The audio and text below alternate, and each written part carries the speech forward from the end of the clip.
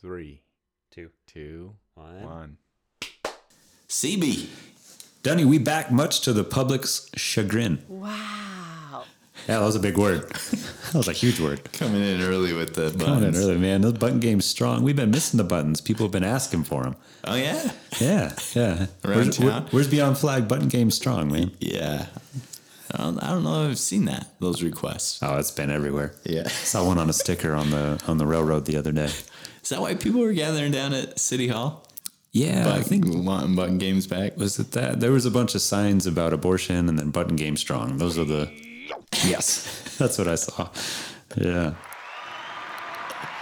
man.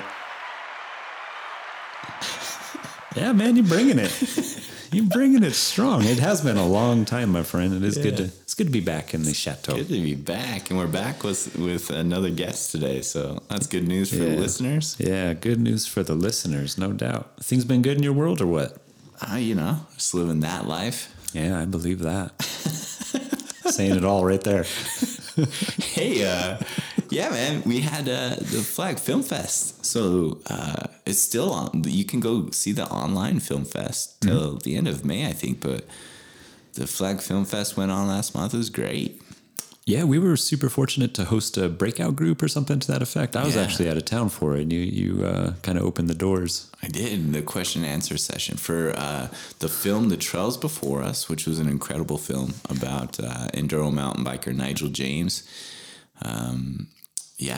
Getting sponsored and building trails and also riding trails from his ancestors, trails that his ancestors have used for a long period of time. But also in this way, I think it's important to say that I learned through the Q&A period that, they're actually really selective about what trails they use in combination with being mindful of the land and what they use the land for, and really having a relationship with the land, so they make decisions where to use and build trails, and created a documentary about it. Oh, it's so neat to hear. I'm really bummed that I missed out on that. Oh, it was good stuff. Yeah. The Q&A period. And the film's great. You can still catch the film, The Trails Before Us. It's on the online version of the Flag Film Fest. You can see that and a whole slew of other films by going to the Flag Film Fest website. What do you got on the docket? Man, something we got coming up is the Night Visions exhibition, Cultural Interpretations of the Night Sky, and this is taking place at Coconino Center of the Arts. It'll open May 21st and then last until August 27th, so it'll be there for a few months. This exhibition is in its 8th iteration and is in honor of the legacy of Carolyn and Eugene Shoemaker, with the inclusion of archival astronomical elements alongside the work of contemporary artists. Just looking at the postcard, man, it looks super cool. Oh, yeah. So, and also the good thing here is that it takes place over several months. So you and me have plenty of opportunities to catch it when we inevitably forget and then need to put it back on the books. Yeah, that's a good thing for us, yeah. Yeah, if this was only a one-time exclusive release, this period of time on this specific date, yeah. Definitely be late. Yeah. How's your life been? You asked me about mine. I've been living that life. That one? I've been living that life. What is that one? It's been good, man. It's been good. April was busy. Coaching up them Navy SEALs? Yeah. Soccer season is in full effect. I'm coaching the Flagstaff Soccer Club U7 Navy SEALs. In our cheer. Yeah, it is impressive. In our cheers, we clap and bark. Oh, man. Come on. That's the beginning of the game right there. Yeah. So we got the SEALs, man. We got a strong team, a lot of fun that's happening. We're over there on the Thorpe Park fields on Sundays from 12:30 to 1:30, running around like a bunch of juveniles. It's fun, man. I love watching those kids play soccer. Yeah, good time. So you're living that life. I'm living that life. Yeah. Coach Lasso is back. Did you check out, I don't know if you saw Cocodona? Oh, yeah. Yeah, that was a couple weeks ago, huh? Yeah. That was last week. You were talking about watching. Yeah. I logged into IG one day, and then Air Vipa was going live, and it was the final finisher of the race, and he had finished like 2 minutes before the cutoff time. Ooh, cutting it close. Yeah, and it was really neat, man. They were coming, when I turned on, they were running kind of by where the hospital is on Beaver Street. Yeah. So I stayed tuned for about 5 minutes, all the way till when he finished. And they ran right by the chateau, man. Yeah. They went right by Beyond the Pines, which was kind of fun to see. Yeah, Le Chateau. So finishing up that 250 miles. Good night. Yeah, that's a race, huh? Didn't you say that, he was like trying to finish it in the cutoff and he like leaned against the building? Yeah. And it's like, oh man. Yeah. He was down to the bottom of Beaver and he kind of took a break and they were like putting water on him and getting him water. And I was like, dude, you got a block and a half to go. And they got like 3 minutes or something. Just make it happen. And I'll also shut up because I have not run 249 and 3/4 of a mile at this point or whatever. He had earned a break for sure. Good night. Yeah. But you were like, someone just put him on your shoulders and just get across him that across the line. Totally. And I don't know, it was really cool to see, just super emotional, like seeing a person finish that kind of effort. Yeah, that kind of effort. It's incredible. Dig deep. We were downtown that morning and saw 4 or 5 finishers coming through. Yeah. Just incredible to cover 250 miles independently. Yeah, and under 5 days, I think is whatever it is. Monday to Saturday. Yeah. And the finisher did it in under 3? Something just bonkers. 60 something hours. That's crazy. Yeah, that's a different thing. Yeah. Yeah. Super cool though, man. And the homie, the Beyond Flag homie. Oh yeah, we got Beyond Flag alumni on there. Yeah. Yeah, Sensman. Eric Sensman. Yeah. Finished it off. He's a mustachioed hombre. That is for sure. Yeah, but he finished. Yeah. Killer, man. Killer. I think it was his mustache that pulled him through. Absolutely. That thing probably pulls him through a lot in life. Yeah. Shout out Eric Sensman. Interview today. Yeah. Fortunately for the guests. Fortunately for the guests. Gosh, because this has been really entertaining for them. But we're going Beyond Flag today, man. We're going Beyond Flag with Laurel Morales, founder and host of the Two Lives podcast. Prior to starting the Two Lives pod, Laurel was a senior field correspondent for KJZZ, Fronteras, and a freelance journalist for NPR. Throughout her career, she won a variety of awards, including one from the Public Radio News Director Incorporated for the only commentary piece she's ever written. Yeah. That's how you do it. Yeah, you just go out on top. Yeah, write one, win an award, call it good. Yeah, that's all you need. Yeah, jersey in the rafters. Well done, Laurel. Laurel earned her bachelor's degree from the Miami University, not to be confused with the U. This Miami is in Ohio. #go Redhawks. Redhawks. Hey, fun fact. Miami University is the 10th oldest public university in the nation, which brings one question to mind, Dunny. Yeah, what's that? What is the oldest public university in the United States? That's actually pretty easy. That's a 3-way tie. Huh? Yeah. It's Georgia, UNC Chapel Hill, and William and Mary. Daniel Phillips, everybody. Laurel's education also includes a master's degree in journalism from the Northwestern University, commonly referred to, and currently sparring with Harvard for rights to the use of the title of NAU of the East. #go Wildcats. Wildcats, come on. Oh, yeah, man. Them Northwestern and Harvard battling it out. Yeah, they're really duking it out. It's just an intellectual minefield. It's pretty amazing to watch, huh? A battle for the title, NAU of the East. Yeah, I mean, it's a pretty highly sought after title, so we understand it. We get it. So then would they, if let's say that Northwestern gets it, would they start calling themselves the Lumbercats? It'd be the Lumbercats. Got yourself on that one up. #go Lumbercats. Yeah. NAU of the East. Cumberlats? Cumberlats. Yeah, man. Well done. Well done. Laurel has lived in Flag for about 20 years, and when she's not chilling in her closet recording episodes of Two Lives, she can be found on the infamous Los Burrito Trail on the Dry Lake Hills, doing yoga or having sushi with her daughters at Karma, my favorite sushi bar. Yeah. Yeah, good spot. Yeah. So check this episode out. She discusses her experiences as a journalist, kind of goes in depth, talking about secondhand exposure to trauma and what led to starting the Two Lives podcast. Also, of note, there's a reference to Dangerous Minds. Yeah, come on. Show my name, Coolio, Gangster's Paradise. Yeah, you're not going to want to miss that. Yes. Yeah. So she finishes up by sharing what brought her to Flag and ultimately how she connects to the town. So thanks for joining us as we go Beyond Flag with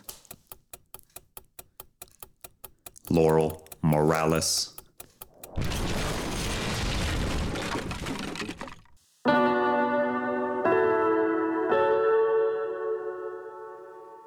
Welcome to Beyond Flag, a Beyond the Pines production, created by, with, and for the people of Flagstaff, building connection in the town we love. We are your hosts, Dr. Daniel J. Phillips, and Cody Bayless, also known as Dr. Chinchilla Nice Nice. Thanks for tuning in as we go beyond flag, straight from the dunny of our observatory.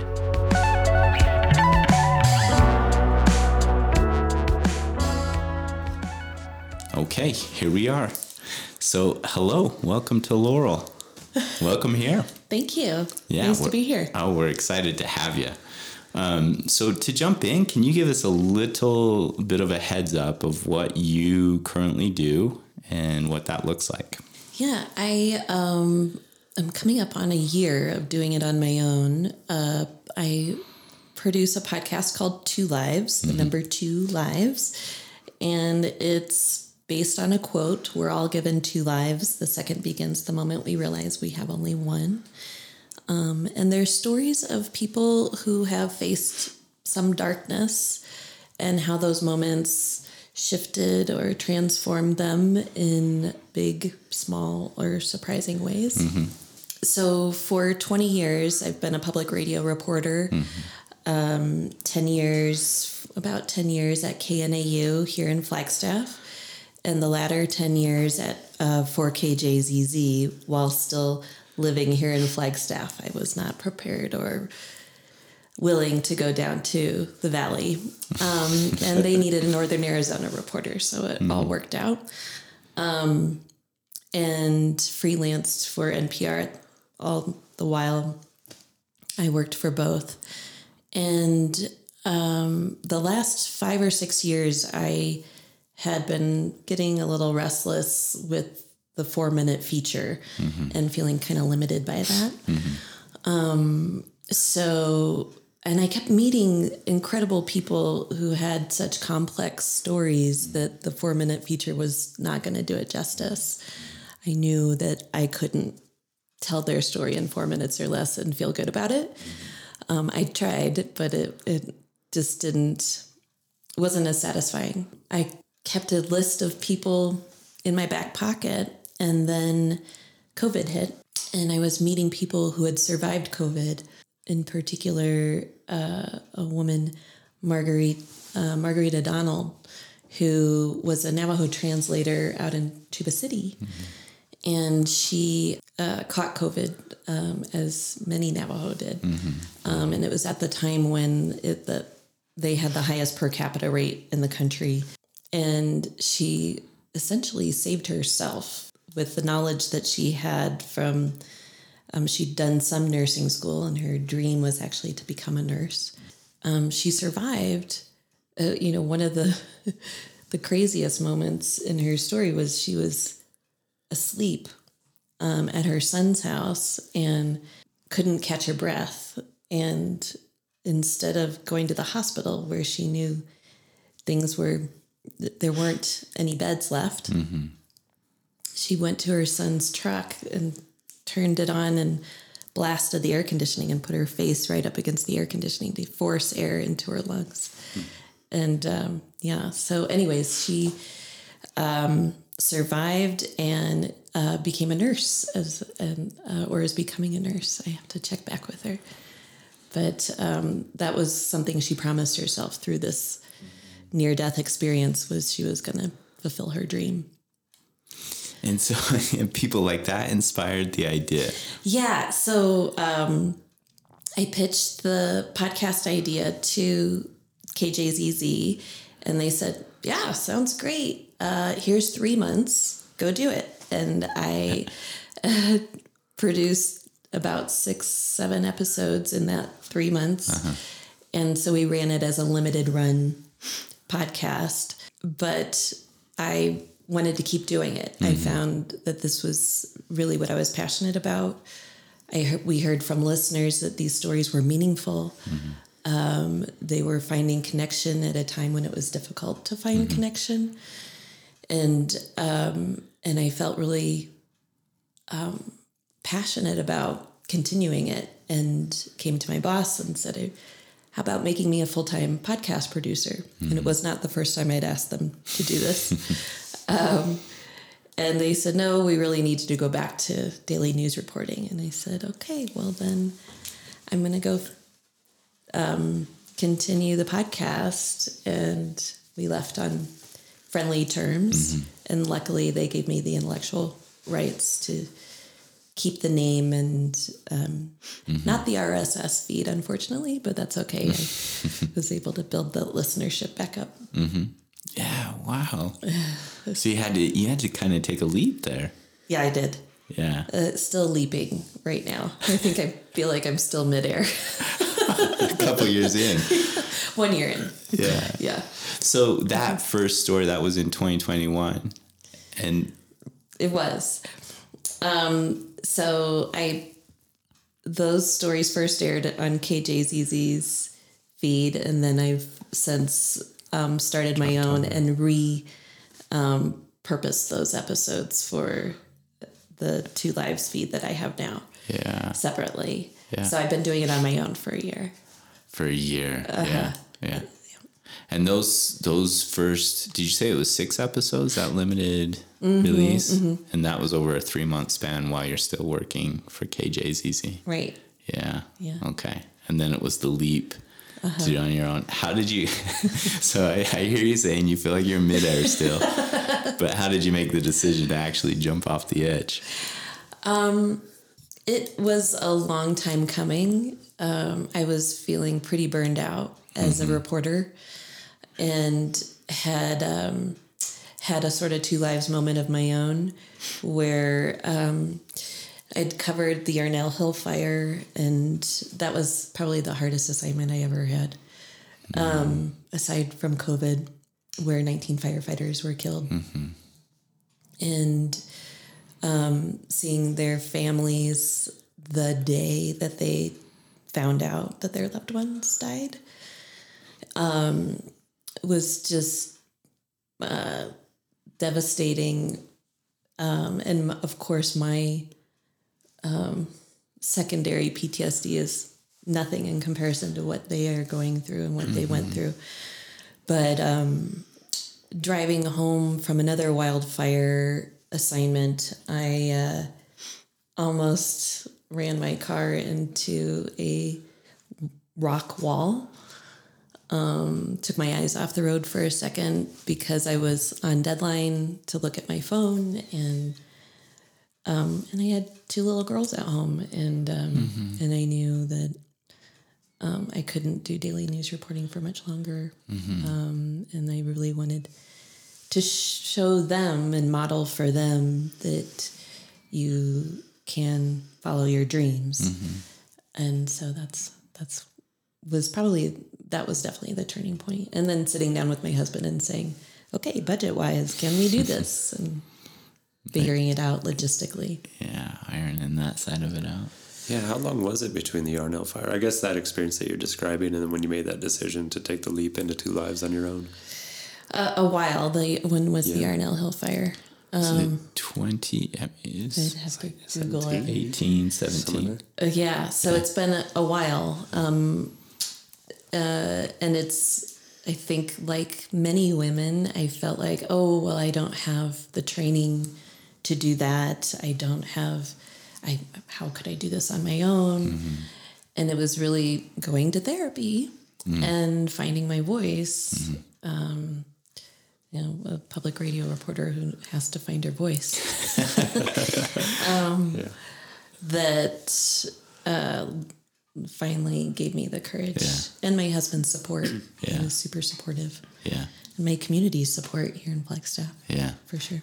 So you're kind of using that Yarnell fire as an example for the way you would experience secondary trauma, in addition to traveling around trying to meet deadlines and trying to live this life. Right. And it gradually, you felt more disconnected from it, but not enough confidence to make that leap into that thing that you felt passionate about to move towards. Right. Yeah. And I think under the last administration reporting on COVID on the Navajo Nation,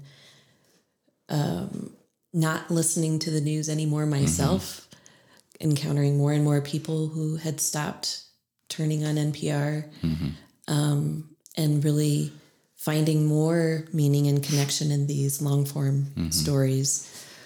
I knew that I needed to make a change. Wow, just a quick Google search turned up that Yarnell was in 13. Oh, it's been a while. Wow. Yeah. So I was thinking, this whole decade feels like a time warp, particularly the last few years. Yeah. So I was thinking, like, that's a pretty long process then that you were going through to finally take that jump. Yeah, and I maybe Yarnell Hill wasn't the best example, but it did take a very long time for me to go to therapy to talk about some of the brutal. I think it's one thing to hear a news story that's triggering, and it's another thing to prepare for an interview, record the person hearing their story, be there with them through that with empathy, and then listen to that story several times, pulling cuts, writing, putting it in context, writing the story, listening to it again several times, crying every time you're listening to it, getting re-triggered. Like, I realized how just hard it is. I know that people, first responders, definitely experience secondary trauma. I didn't realize how much of that I was holding when I heard people's stories. Well, you're really touching on something that I've actually wondered before, that I don't think I've ever had the opportunity to ask a journalist, but I've wondered at times, a journalist, sometimes, I don't know if the field is evolving, because I feel like people insert themselves more into stories than they did historically. Like when I was growing up, it seemed important to make sure you just say something as the subjective observer. Sounds like that line's closing a little bit to me when I hear stories. I don't know if that's true or not, but yeah, what's it like to go through that? And then when you still produce that story, are you still trying to present it as just a subjective, factual experience? Or how do you choose when to insert yourself or acknowledge emotion? Through my journalism training, that I was always told, never insert yourself. The story is not about you. And then more and more, I found myself more interested in what NPR called reporters' notebooks, when they would do a sidebar or come on and talk to the host directly. A lot of the war correspondents have done this, where they'll say, yeah, we were in this crazy situation and the bomb exploded right next to me. And so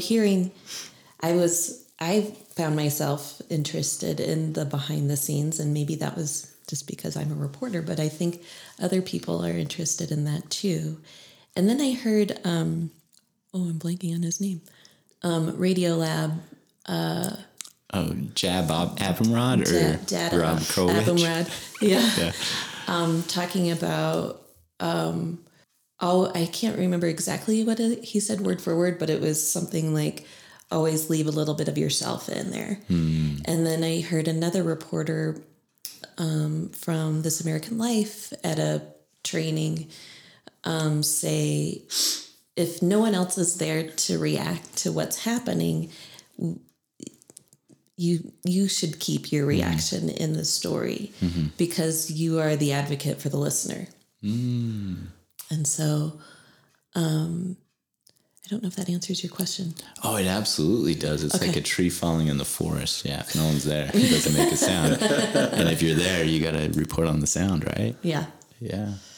Yeah, I'm curious to just kind of hear about, I don't know if you'd be willing to speak about this more, but just your own experience of that secondary trauma, becoming aware of that. And then I'm almost curious like how that informed the way in which you chose to go forward.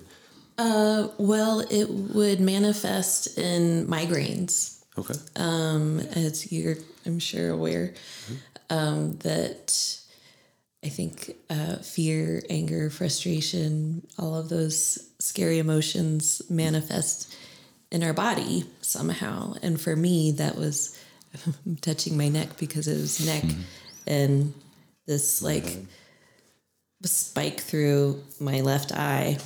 And the physical issues, I would be taking sick time away from work so that I could go see an acupuncturist or get a massage or spend a day in a dark room because I was hurting, and I didn't quite connect that might be from this secondary PTSD until I went and saw a wonderful therapist in town. And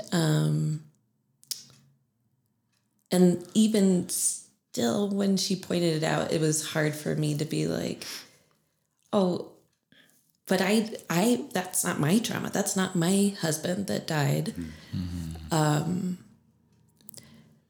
But the moments that I've, replayed of things I've witnessed, stories I've heard, some people I think are, we hear this word a lot today, empaths. And I think the thing that maybe makes me a good listener, a good storyteller, was also the thing that was hurting me. Yeah. Double-edged sword.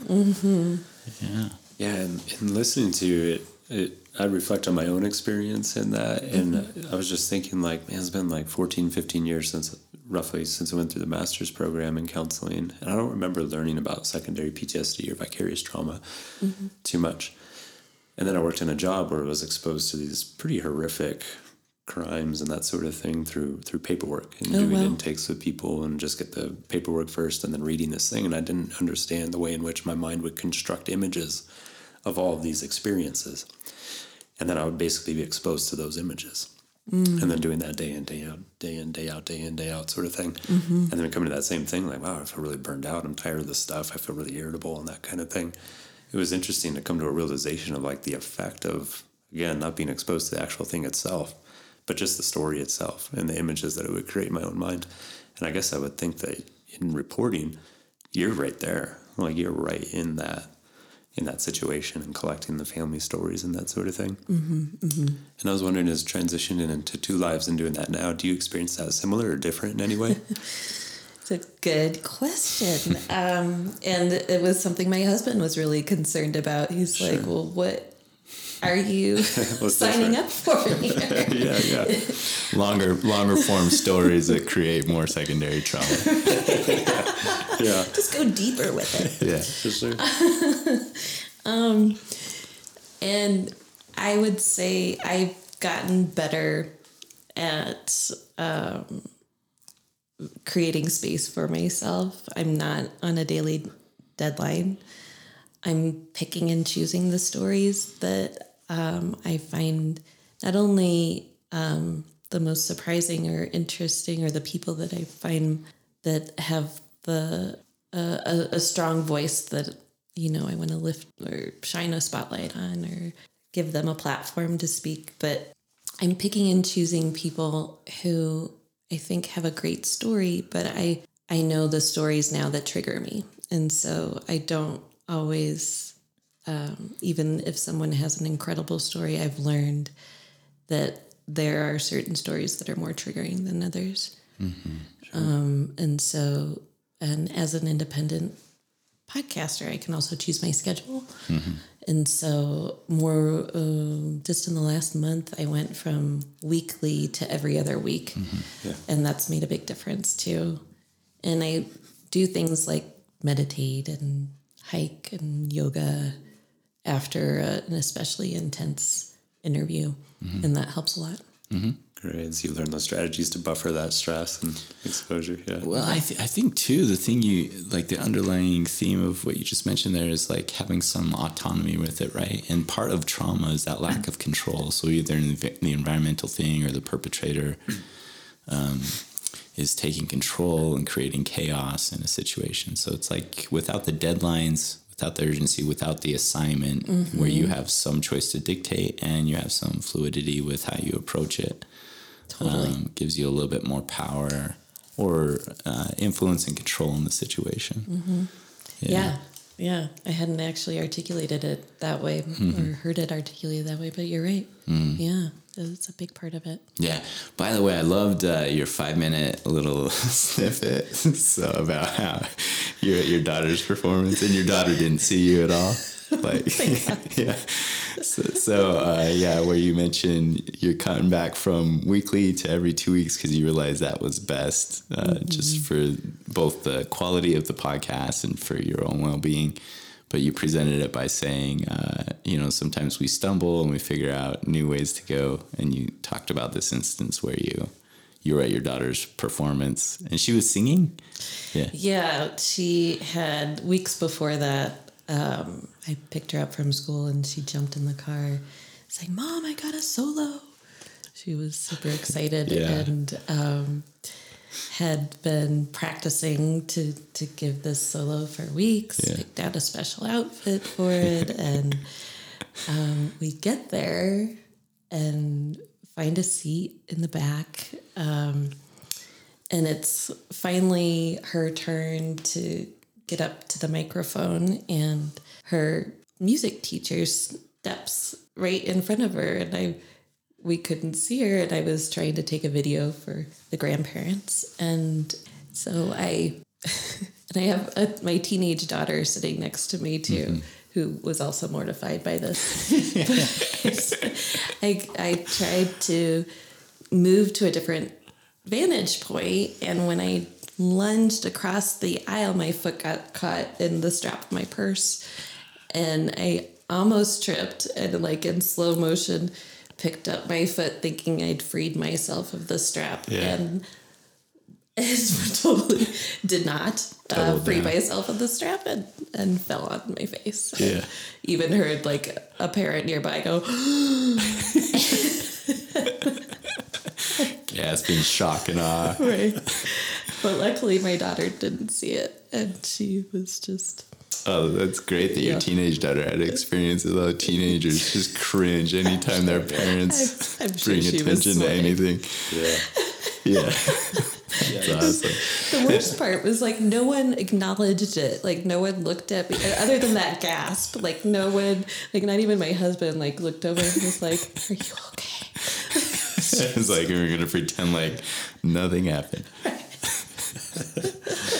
No one's there to tell your story. And then it takes a masterful storyteller that takes that instant, crafts it into a 5-minute, just beautiful story to draw the listener in and say, we're going from weekly to 2 weeks. That was awesome. Thank you. Yeah, you do have, the quality. I was intimidated to have you come in today because the quality of Two Lives is so great. It's such a great podcast. We'd encourage everyone to go check it out. And one of your episodes actually was 2021's one of Spotify's episode of the year for 2021. Yeah. And it kind of correlates. It made me think of that because that episode for me was a little traumatic. There were points in that seemed incredibly poignant. I never saw the way it was going. I never saw that coming. Just that quick transition. Yeah. What was for that story, and what's it like to feel the success in relation to a story like that? What was it like to report on that, or to hear her report on that story? Yeah. Well, Cambry has an intense story, and often I will meet people who definitely have a Two Lives story, and they've written a book, and she was one of those people. And there was no way I was going to be able to condense down an entire memoir into a 20 to 30 minute podcast and do it justice. She had told parts of her story in live storytelling events, and that's where I'd heard it. Yeah, I don't know if you want to hear part of the story now. That'd be great. Okay. Yeah, if you're willing to. Yeah, so she is a CODA, a child of deaf adults, and was raised in pretty poor conditions in rural Texas. And if you have seen the movie CODA, you know that the parents have no idea how loud they're being, and they have no idea how loud their kids are. And so it's a unique experience, which she describes in really lively detail that I'm not doing justice right now. But her dad, when he drank, became abusive and was also paranoid. And I think part of his deafness contributed to that. He always thought his mom, or Cambry's mom and her were talking about him, and thought that his wife was cheating on him. and very nearly killed her in front of Cambry. Yeah. And she was the one to call the cops, and he threatened her as well. And wound up eventually after, I don't know if you want me to give it all away, but wound up eventually in jail for another violent assault. And she was asked to testify against him, refused, but her mom did.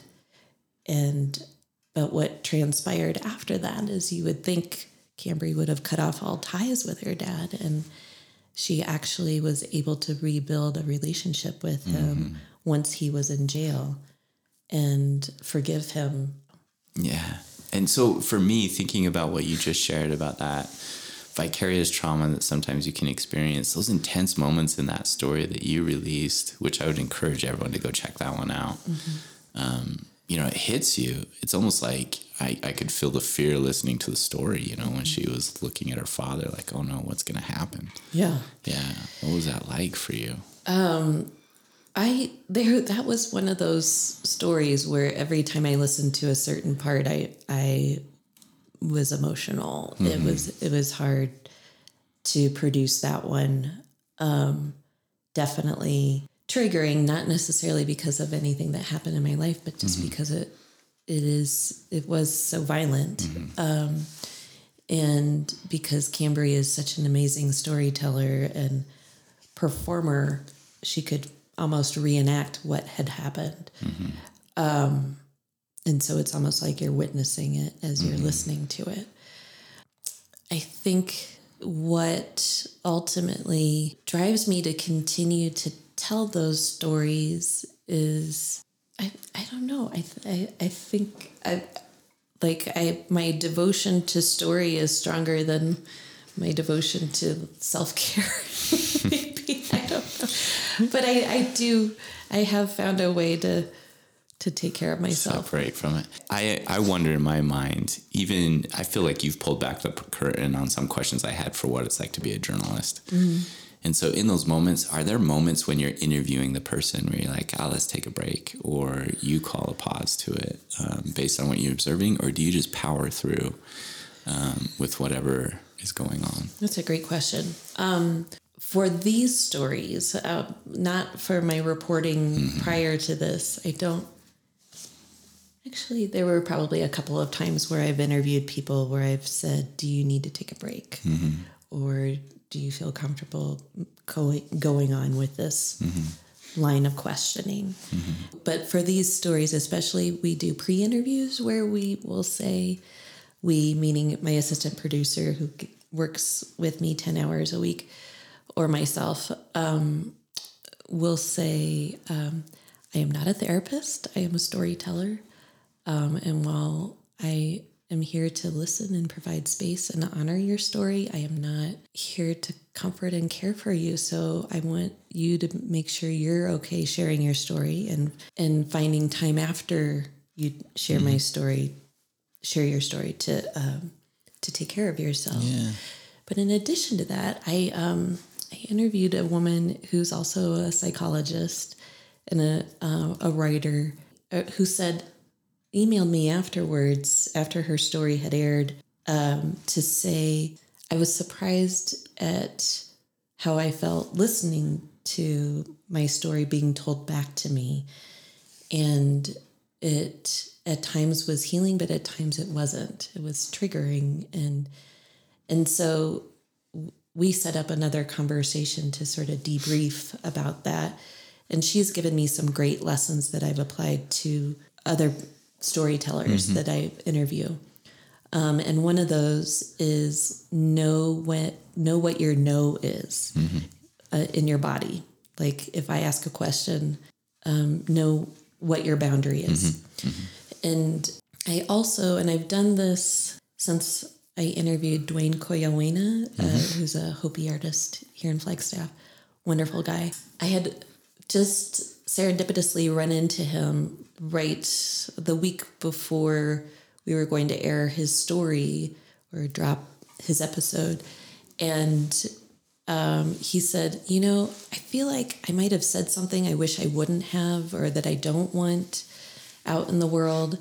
Can I listen to it before, or can I see the script before it drops? And initially I was like, and my hesitation was the training I'd had as a journalist was we never, ever, ever share what the piece is with the person, which is a very strange policy, mostly because I think the fear was a couple of things. Either they'll take back what they said and say, nope, you can't use it. Or there's a legal reason, I'm sure. But yeah, so that was sort of drilled into me for many years, but I'd never questioned it before. I'd shared parts of pieces with people before and said, this is the part of your interview that we're using. I hope you're okay with it. I hope it's, we haven't taken it out of context. And I shared an entire story only once with a scientist because I'm not a science reporter. I don't have a science background. And I wanted to make sure I got the science right. Yeah. But after Dwayne, so I did share it with Dwayne, and he said, as a Hopi person, our culture is very sacred and secretive in many ways. And this thing that I said about our culture, I'm not comfortable going out on the air. And so thankfully he had caught it. Mm-hmm. And you consented, you took out absolutely what he was asking. Yes. Yeah. And so now I do that for every episode, and I tell people in advance, we'll be sharing a copy of the episode with you, or the script before it airs, to make sure that you're comfortable with everything that's in it. And I realized I'm asking people to share some of the most vulnerable parts of their life with the world, or with, I wish I had the world as an audience, but with listeners. And so, of course I would want the same courtesy. And, in fact, a couple of reporters who have profiled me about the podcast have done the same courtesy and sent me the profile. And I was able to catch a couple inaccuracies. Here, even what you're saying, I think that's the sense I get from journalism, is people are acknowledging that we're actually more connected than just separately sitting with a person. And it's kind of what you're articulating in your own evolution with this. You graduated from Northwestern with your master's degree? Yeah. And it was in journalism, right? So is that where that was hammered into you, concepts like that? Yes. That, and then every editor I've had since then. I would, people would ask, people I'd interviewed would ask, can I see it before it goes out? And frequently those stories weren't they weren't sharing their deepest, darkest intimacies with me. So often I think they were coming from a place of, well, what angle are you taking? What's your agenda? And just, but it is, I think, a vulnerable, no matter, I'm sitting here in front of a microphone, it feels a little vulnerable. So I get it. But yeah, that was it drilled in from, the time I was at Northwestern. What led you to journalism? When I graduated from college, I had an English and women's studies degree and really didn't know what I wanted to do, but I always loved to write.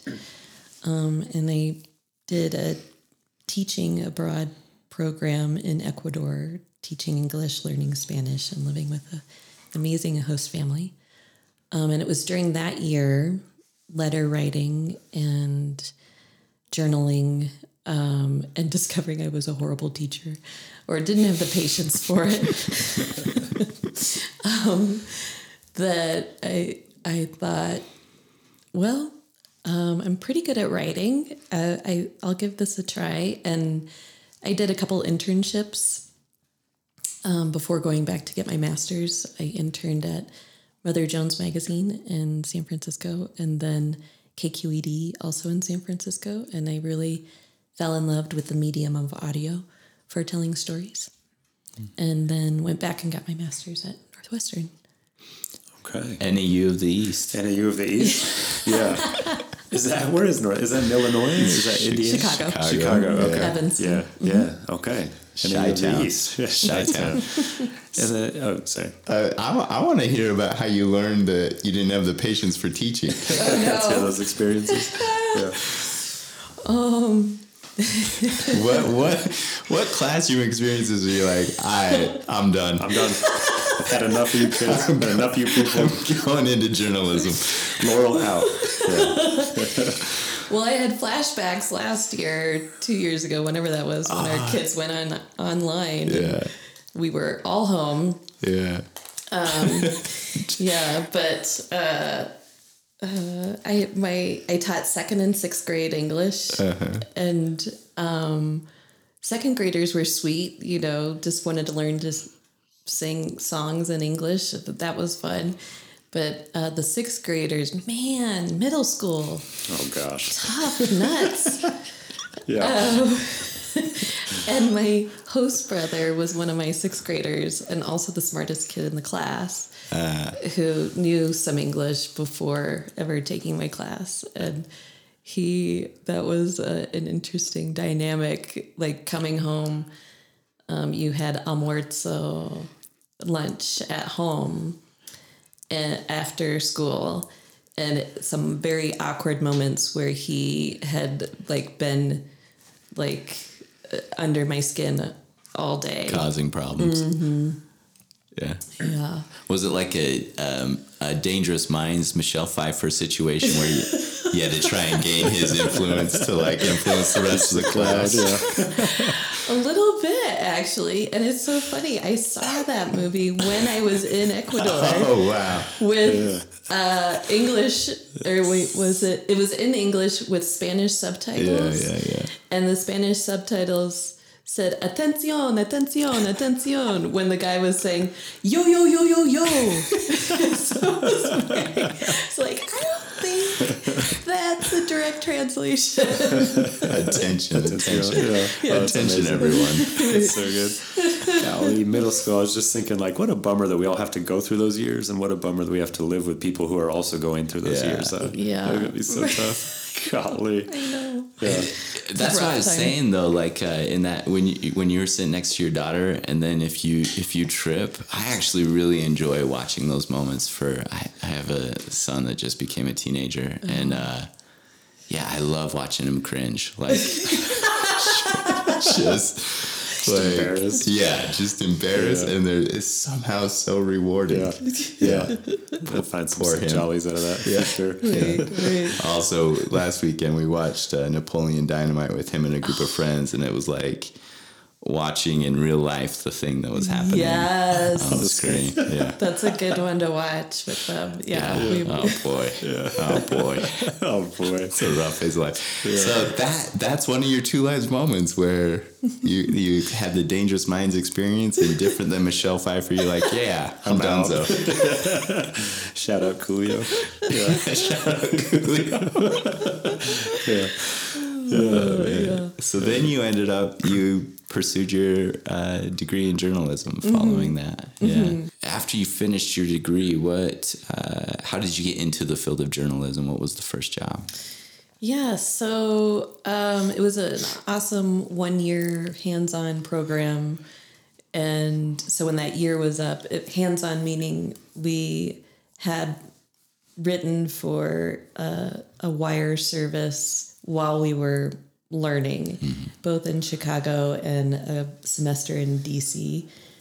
We served as Washington correspondents for newspapers who didn't have them.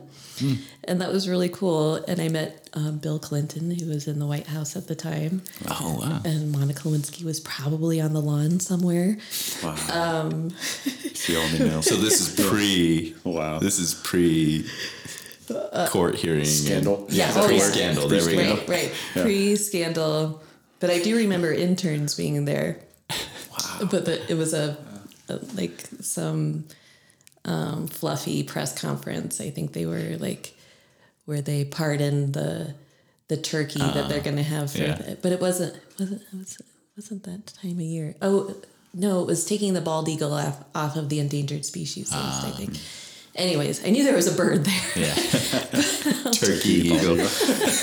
Yeah. I don't know why. One of them's our nation's symbol. I think it's turkey, right? Feels like it. Feels like it. Yeah. Oh man. We eat by far a lot more turkeys in this nation. Yeah. Anyways, after I graduated, all that to say, I had clips, something to show for some experience, and was able to land a job at a newspaper outside of Chicago. And I really liked Chicago. But the commute was horrible to this suburban newspaper from Chicago, and really wanted to get back to public radio, and had put in several applications with different public radio stations and landed my first public radio job at Minnesota Public Radio. And but the winters were way too intense for me. So Minnesota, yeah. And how long were you there working there? 2 years. Put in 2 years, and then covering southeastern Minnesota agriculture, like factory worker type stories. There was a story where it was a slow news day, and my editor said, go out to those dairy farmers and ask them what they do when the temperatures get so high. Like, do the cows still want to give milk? I was like, seriously, this is my job. And so I found that like the shyest possible dairy farmer I could find, who was like monosyllabic. Yeah. And I was like, so how are those cows doing? They're hot. What do you do for them? We put fans on them. It was like the most real compelling. really compelling radio. Do you have a copy of that story? Oh man, yeah, right? Can we link that? Oh, I wish I did. No.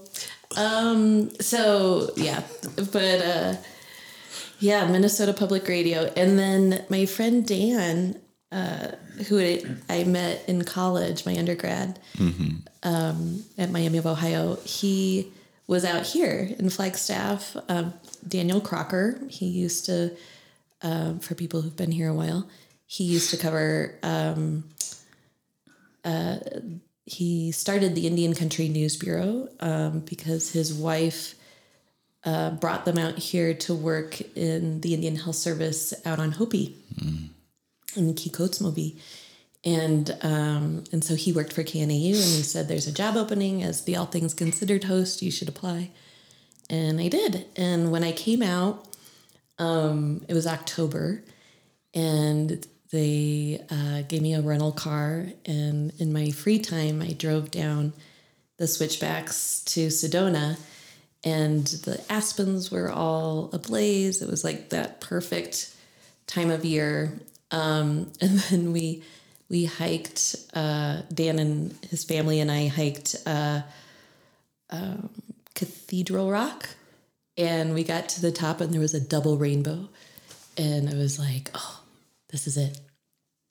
I got to move out here. And a month later, so I moved out thinking, 2 year stint. I'll give it 2 years. Flagstaff's such a small town. I can't imagine staying here longer than 2 years.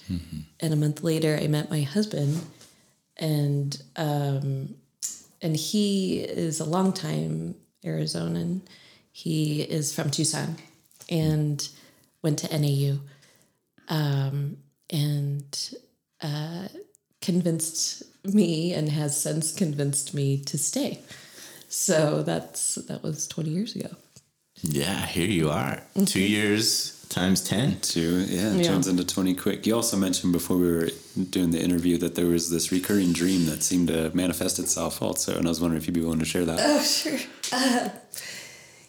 So years before, back in college, I started having this dream where I was in a white Volkswagen Bug driving out to the Southwest, driving through the Southwest. And I in my head, it was Monument Valley, but probably because I had seen pictures of it. And when I met my husband, I discovered he had this very same white Volkswagen Beetle, and it still sits in our garage today. Mostly sits in our garage. Doesn't go many places, unfortunately. Is there an underlying message in there for him? No. Okay. It's a great car. There's something to be interpreted there. Yeah. He knows. Yeah.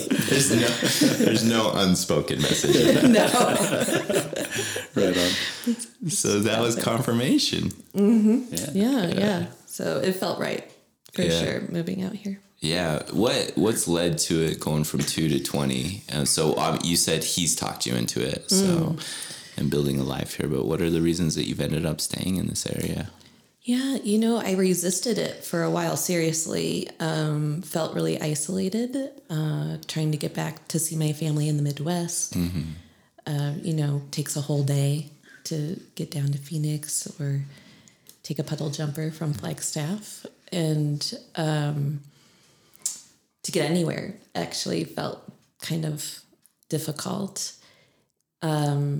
But really very quickly found community and really good friends.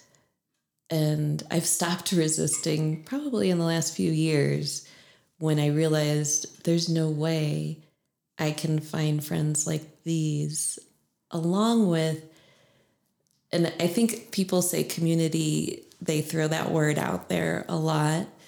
But where else can you be where, I was on a walk the other day in Buffalo Park with a friend who has a dog, and this runner stops to pet my friend's dog, Eleanor, and pulls out of her Camelback dog treats and gives them to her dog. I'm like, how did that happen? And she's like, oh, that's the owner of Biff's. I'm like, oh, of course.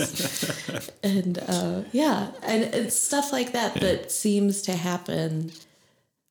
And I can't imagine being anywhere else. Yeah. And even right there, you say the owner of Biff's, and Biff's is named after a dog. They love dogs. It's the local bagel shop that everyone knows. You have to go pay cash. Right. Even right there, there's so much depth to just the fabric of the community in that moment. Yeah. Unfortunately, I cannot go into Biff's with my daughters because they will be crying by the time we leave, because they put up photos of dogs who have passed. The whole it's like a whole memorial. homage. Yeah. There is this thing in Flagstaff where canines are held in higher esteem than humans, I would say. Yeah, canines appropriately so. Yeah, appropriately so. Treated much better than humans. For sure. Or at least they get some things right. Yeah. So your relationship with Flagstaff really evolved over time. It seems like initially feeling a little isolated and got to this place where you feel really connected, and there is this thing that feels really fulfilling for you to be here. Yeah. And it, once again, wasn't until I went to therapy that I realized that, where I stopped thinking that someplace else was the answer. Just knowing that as much as I love Hawaii and hope to end up there someday, it's not very realistic. I mean, talk about isolated. I think I would feel more isolated there. Yeah. Get island fever. Hawaii is the place you kind of imagine, though. Like, that'd be the dream spot. Specifically, Kilauea, Kauai. Yeah. Yep, it's my favorite place on earth. Yeah. Aside from Flagstaff. Yeah. So you visited there? Mm-hmm. Yeah. for my husband and my it was our 10-year reunion or 10-year anniversary Yeah. reunion coming together. Yeah. Yeah, in that white bug. Yeah. Is the water there in Kauai, is it bluer than the water out at Lake Mary? You think? Oh, thank It's you. up for debate. Thank you for that response. It's up for debate. Thank you for that response. It sure doesn't feel as good as the water at Lake Mary, I'll tell you that. It's not as blue as Havasu Creek, though. Oh yeah. Well, don't do that. This is a side argument. Cody's convinced the Lake Mary's the largest and most glorious body of water in the world. I think there's a pretty compelling argument for it. I don't know there is. Oh, Yeah. I've compelling? seen so Compelling. much goose poop out there. Yeah, It's, man. Get in there. Get in there. That's water in the desert. Come on. Come on. That's Lake Mary. So it's a contextual thing. There's no water, no water, no water. Here's Like water, Mary. so this water is glorious. Yeah. Yeah. It does seem miraculous when you do find water in the desert. I'll give you that. Oh, truly. Yeah. Yeah. Don't rescue him. Don't save him. It only feeds the There's truth absurdity. to what Laura was saying in this moment. No. Absolutely. Absolutely. No. Yeah. You can see it. This is a long-standing thing between Dan and I. Yeah. Oh no. Oh, no. Oh man. Yeah. So, I had mentioned to you one thing that we always like to ask people is how they define Flagstaff. So you've spoken about this area. How do you define Flagstaff? This is a good question. I mean, I can only think of anecdotes like the one I shared in Buffalo Park. A lot of the people that I've interviewed for Two Lives, Dwayne Koyawena, the Lebenzes, Jake Bacon, and Ross Altenbaugh, who runs the Flagstaff shelter. If you haven't interviewed her yet, you should. She's amazing. Are people who are not only are drawn here maybe initially because of their love for the outdoors, for being young at heart. There's the whole boating community that I think there's a lot of seasonal people because of that. They may be drawn here initially for the beauty, the Grand Canyon and the peaks and the Red Rocks, but stay because of the people and the people who I think look out for each other. And I think that's evident. I think Jake is actually like the perfect example of that. Someone who's been through something so traumatic and had neighbors and friends and people who barely knew him reach out and hold him and take care of him in a way, and not forget either. I think that, it may be too soon, but you can say that for the biking community too, after the biking accident. Yeah. Yeah, I think of the story you did on Rivs too, like Run with Rivs and the fabric of the community. Yeah, totally. Really pulling together. Yeah. So come for the outdoors, stay for the people. Stay for the folks. Yeah, that's our slogan. Yeah. Yeah. We did it. Well done. Also, we haven't redone our intro, but our new tagline is underproduced and overstated. And so I mentioned that because I really appreciate your patience and you tolerating our ineptitude with recording. You've been so kind and generous, Laurel. Yeah. I have been there for sure. Yeah. It's the least I could do. Yeah. Well, My karma. yeah. Well, thank you so much for your time. It's been a real pleasure to sit with you. My pleasure. Thank you for having me.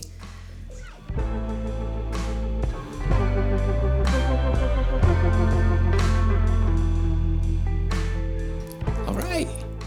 Yeah, Laurel just left the building. She just left the building. And in the meantime, we got ourselves some good listening.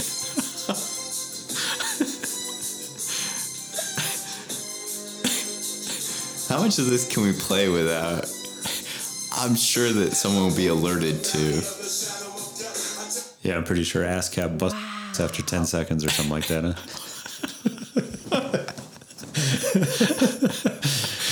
Is that what it is? 10 seconds? Oh, man. Probably start What that if over. you just keep playing 9 seconds, 9 Yeah, seconds, just 9 seconds? That's what I'm saying. The American Society of Composers, Authors, and Publishers. I think they'll be on us. Yeah. Why are you playing that tune?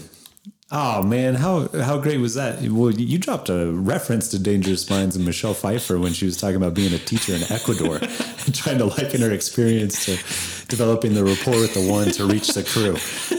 Like, that was amazing. Really getting in with the one to reach the group. Yeah. So here we are, and I think nonchalantly tried to throw in a shout out to Coolio in there. Nonchalantly. Dude, oh man, it was so hard for me not to just derail the entire thing in that moment when you're like, shout out Coolio. Gangsta's Paradise, man. Yeah. That's a classic piece of art. Yeah, the movie itself and the song; those two things in conjunction, living in with one another, just it's bong bong. It really kind of defined the U.S., right? In the 90s. In the 90s, sure. Yes, the seminal work for the United States in the 1990s. Which really, we need to just say thank you to Laurel for your patience. Yeah, if you made it this far, to anybody, Laurel particularly, golly, man, you are superhero status. This is incredible. Wow. Thank you. Tweedledee and Tweedledum are back. So it was so generous of her. She really pulled the curtain back, I think, on what it's like to be a journalist. And then through that discussion, I think she just showed so much connection to self in learning that she may have been working in a field that expects you to kind of categorically let go of yourself while you're just touching on something, but then her own evolution into realizing the toll that took and how to be more autonomous and in control of what she was doing professionally. Yeah. I really enjoyed listening to her talk through that and explain her process and her experiences. I really appreciate her bringing up the concept of secondary trauma and being willing to share openly about that. I think, we can't talk enough about that stuff. And I get on my soapbox about trying to normalize that experience and how for people in a variety of professions are exposed to a whole lot of horrific stuff and aren't really aware of the effects. News reporter being one of those. When she talked about like reporters being in places where a bomb goes off next to them and that sort of thing. Yeah. Like, man, that firsthand, but then even just in interviewing people about their experiences. Yeah. Be very traumatic. Laurel then concluded with talking about how, she came here actually with a kind of an idea for 2 years and ended up sticking longer. And she really emphasized how she's experienced community here with that great anecdote of Buffalo Park. Biff's Bagels, man. Yeah, that's great. She was really speaking to, she mentioned the word community, right? Yeah. That gets thrown out a lot. But yeah, and you pointed out the multi-levels that are unfolding in that one interaction there and how representative of Flagstaff that is. Yeah. It's really cool. And so what did she say? Come for the outdoors and stay for the people. Yeah, that's our tagline for the episode. Yeah. Thank you, Laurel, for highlighting that for us. Yeah, well done. She's a wizard. Yeah. Yeah. Come for the outdoors, stay for the people. Yeah. Which is kind of similar and different to come on vacation, stay on probation, which kind of gets used for Flagstaff a lot. Why don't you take us out by shouting us out? No doubt. If you made it this far, thanks for tuning in. You can always find us on the interwebs, www.beyondflag.com, flag spelled. FLG. We're on that Instagrams and that Twitters. Literally, we got those accounts. They are beyond_FLG. Check us out. Give us a like, follow, and a lovies. All right. Well, take care. Lovies.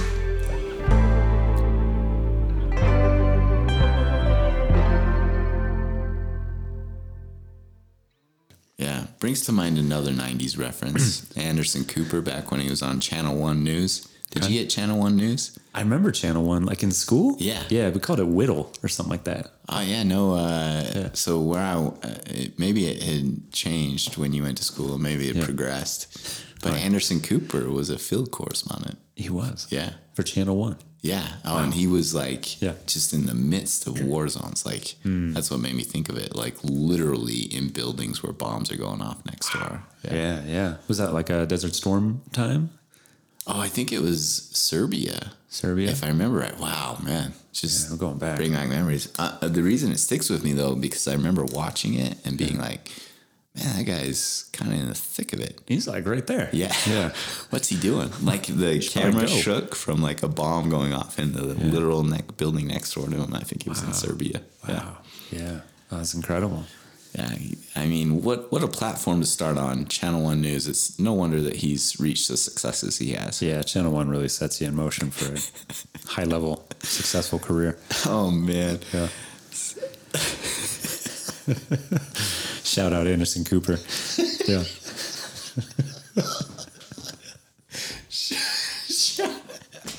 Let's just take this moment to shout out Coolio. Anderson Cooper. How many times do those two people make them into your just kind of day-to-day conversation? Hey man, I was listening to Coolio the other day after watching Anderson Cooper.